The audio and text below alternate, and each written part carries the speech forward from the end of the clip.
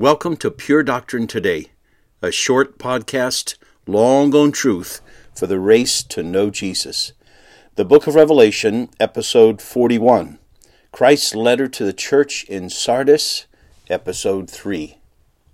As we listen to Christ's commands to the church in Sardis, after he says, "Remember then what you have received and heard," in verse 3, he says, "Keep it and repent." Keep it and repent, just like Ephesus. They needed to remember and return to obeying what Christ had given them to do, charged them to do, their first love. They needed to repent and turn from the way they had been slinking towards the culture of death around them.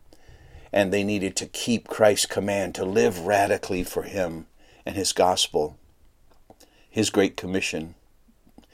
And here is where we see the glory and grace of how Christ identifies Himself to the church in Sardis, an almost dead church, fallen asleep to their commitment to Christ. They have settled down and become comfortable and identifiable with the pagan culture.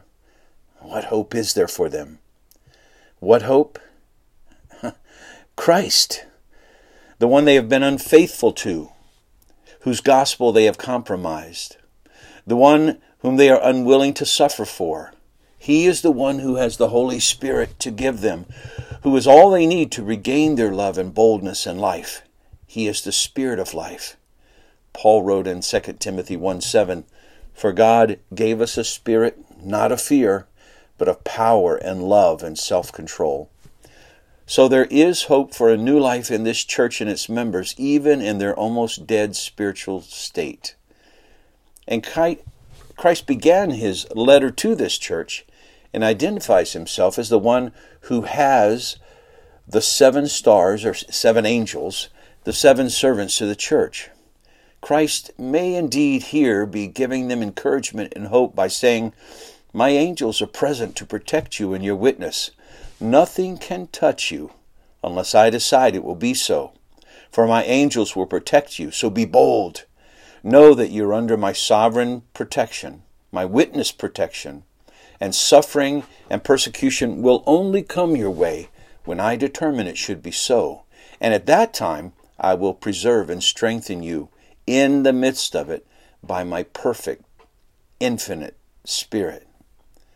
We'll finish this episode by hearing what Christ warns in verse 3. "If you will not wake up, I will come like a thief, and you will not know at what hour I will come against you." Not Christ's second coming, but a coming in some kind of judgment, perhaps like that of Ananias and Sapphira in Acts 5 of the early church, or to the saints in the Corinthian church in 1 Corinthians 3 and 11. Oh, my brothers and sisters, let's hear Christ's encouragement and hope once again. Let His hope draw us out of the spiritual death and compromise with the culture around us that has silenced us to being witnesses of the good news. And remember and repent and pursue our calling, our glorious, dignified, privileged calling to be His witnesses. Let us gospel the good news in every opportunity He opens to us. Then we will not need to fear His chastening, His refining fire of judgment. Thanks for listening. See you next time.